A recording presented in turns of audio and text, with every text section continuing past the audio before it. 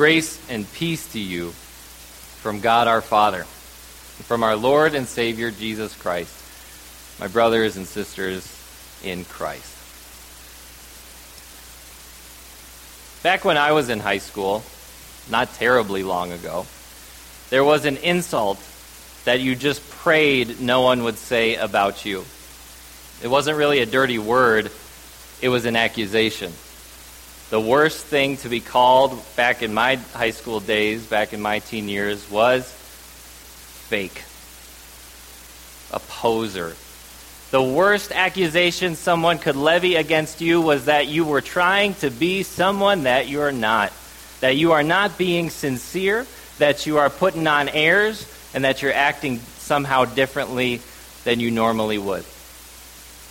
That was about 10 years ago. Have things changed? Not really. I still think one of the cardinal sins of our society and culture is to be fake, is to be insincere, call it inauthentic.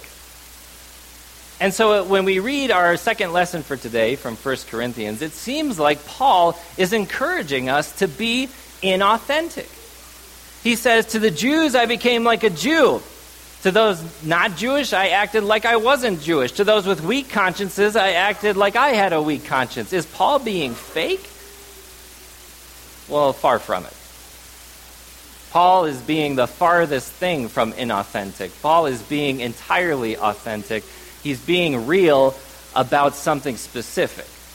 He's being authentic about something in particular. And when we find out what that something is, we find out that we should be too.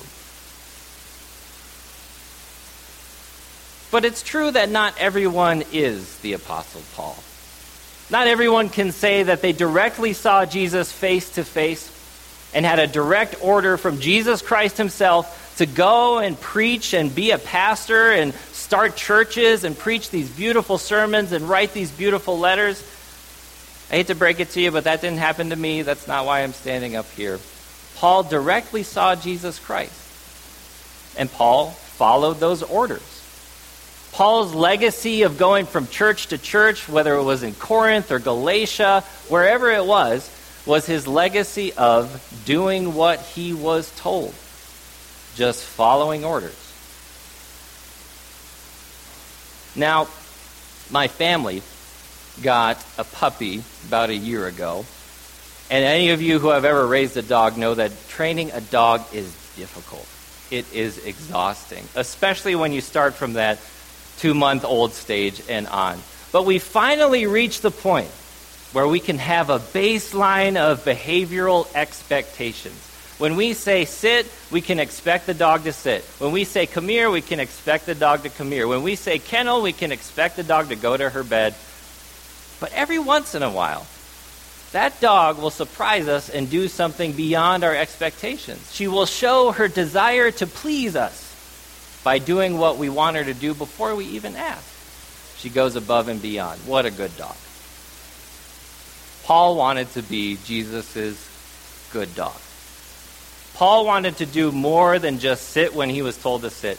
Paul wanted to do more than just roll over when he was told to roll over. Paul wanted to do more than just follow his orders. He wanted to go above and beyond. He wanted to make his Savior happy. He wanted to please Jesus. And so what did Paul do? In Corinth, he refused a paycheck. He said to his church, I know you should pay me. I know I have the right as an apostle to demand that you at least give me a room to stay in, but I'm not going to ask that from you. And so Paul worked on the side. He made tents. He supported himself. He bought his own food. He paid for his own lunch so that he could say that the Corinthians didn't depend on him, or that he didn't depend on them, because he wanted to please his Savior. And this attitude of going above and beyond, of being a good dog for Jesus, impacted the way Paul enacted his relationships. And that's what we're hearing in our lesson for today. Because Paul says, though I am free and belong to no one, I have made myself a slave to everyone. Though I don't answer to a single human being, Paul says, though I only take my cues and my orders from Jesus Christ himself and no one else, though I don't care what anyone thinks about me except for Jesus, I'm going to care about what everyone thinks. I'm going to put other people's needs, desires, perspectives far above my own. I'm going to live for others to please Jesus.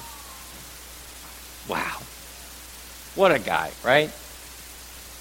But is this Paul going above and beyond? Or is this something we need to do too?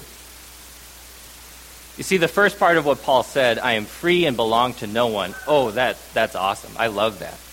That's the kind of freedom talk that we look forward to, right? I don't answer to any of you. I don't have to pay attention to what anyone says. That's the mantra that I wish we could paint as a mural on the wall, but that's not the whole story. We are free. Free to be slaves. Free to care. Free to serve. Free to please Jesus in the way that we treat others. But that's hard. Because I get so used to being in my lane, of treating my relationship with Christ like it's my business, like I'm just on this road by myself. And as soon as somebody else veers into my lane and I have to start thinking, or they ask me to start thinking about their needs, their perspectives, their opinions, whether they're wrong or they're right, I don't like that. I don't like the idea of someone else influencing the way I should behave. But you know what that's like? That's like you're drowning in the open ocean, and somebody throws you a life preserver, and you're saved. Your life is saved. You're going to live. But you see someone else drowning. Do you worry about them? Do you try to save them? Do you even attempt to swim out to them? You see, people are dying every day spiritually.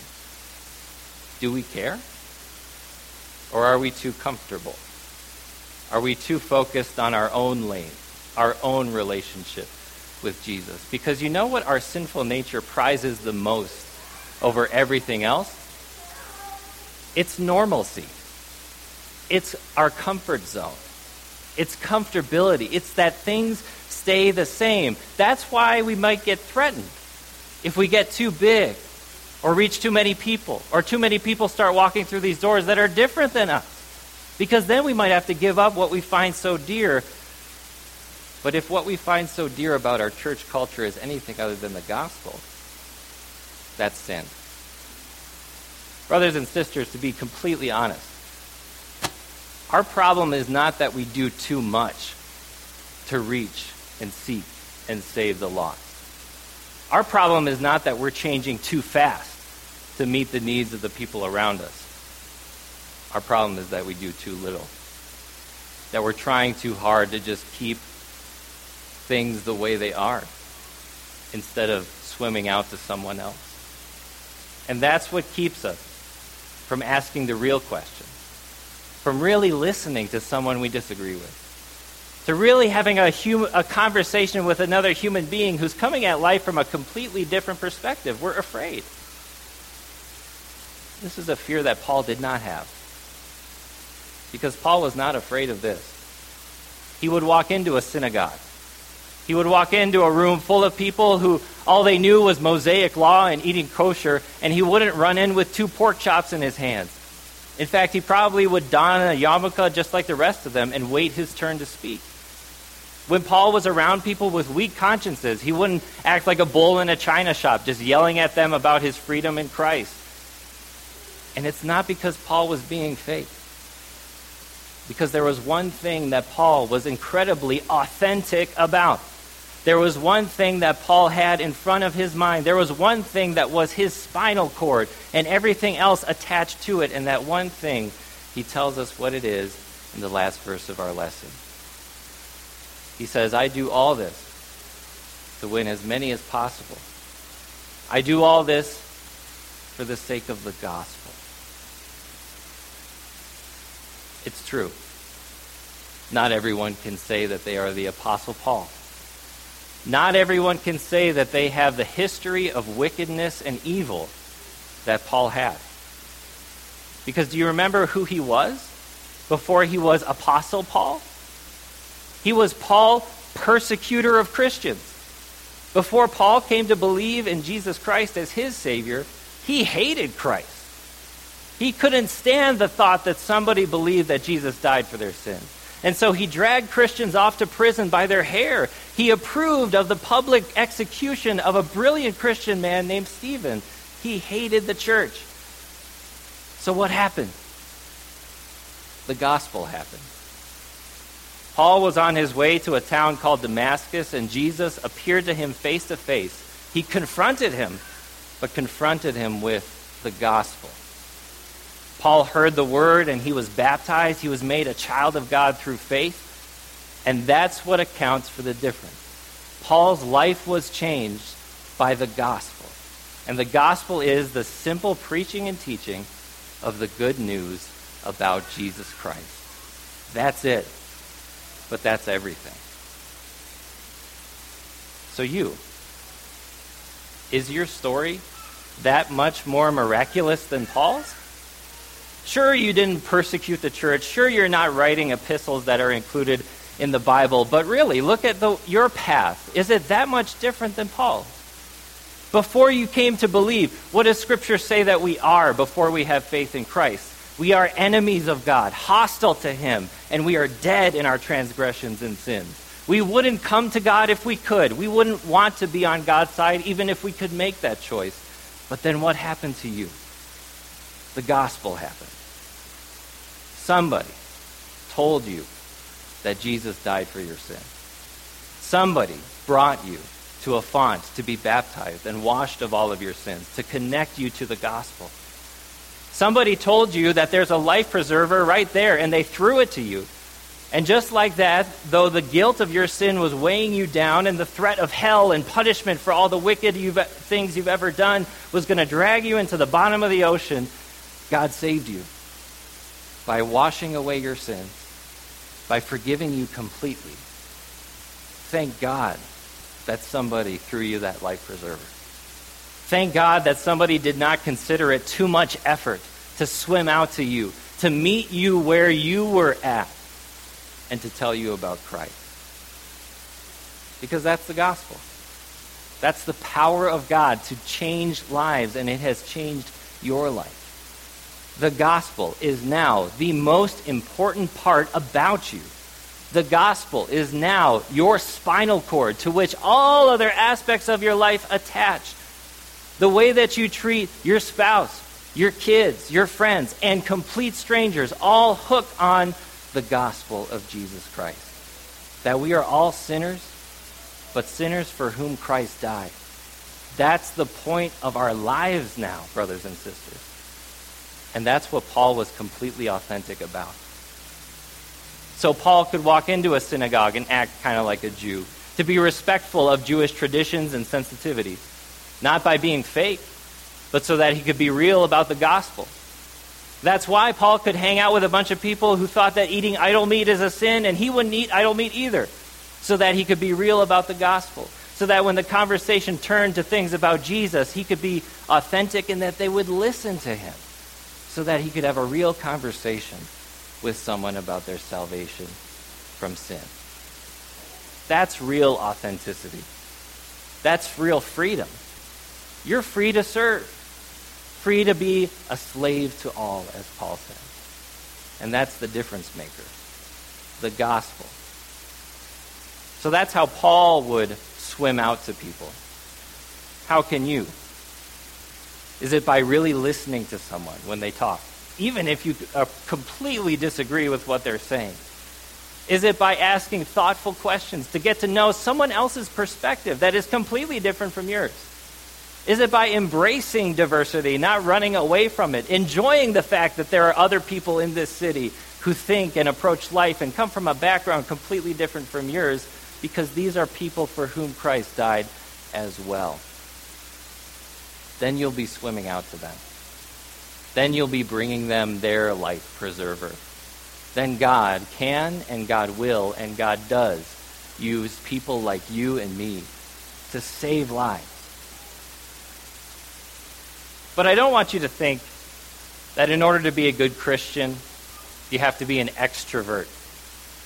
I don't want you to think that in order to be a powerful evangelist, you have to be a motor-mouth people person. And I don't want you to think that it's always going to go well. Because what does Paul say? By all possible means, I want to save some. Some. With that one word. Paul recognizes it's not always going to be a home run. When you tell somebody about Jesus, when you share the beautiful message of a full and free forgiveness of sins, they're not always going to be hearing you. And it's not going to be by your cleverness that they will hear you. It's not going to be because your pastor is younger than 30 that they will come to believe in Jesus Christ. It's not because of anything outward. It's not because of anything at all other than the gospel that anyone comes to believe in Jesus. And so some will hear. Some lives will be saved. Don't be discouraged. Because the gospel is not your power, but the power of God. Someone's just got to be the one to throw that life preserver. Let it be you. Find someone and swim out to them. Amen.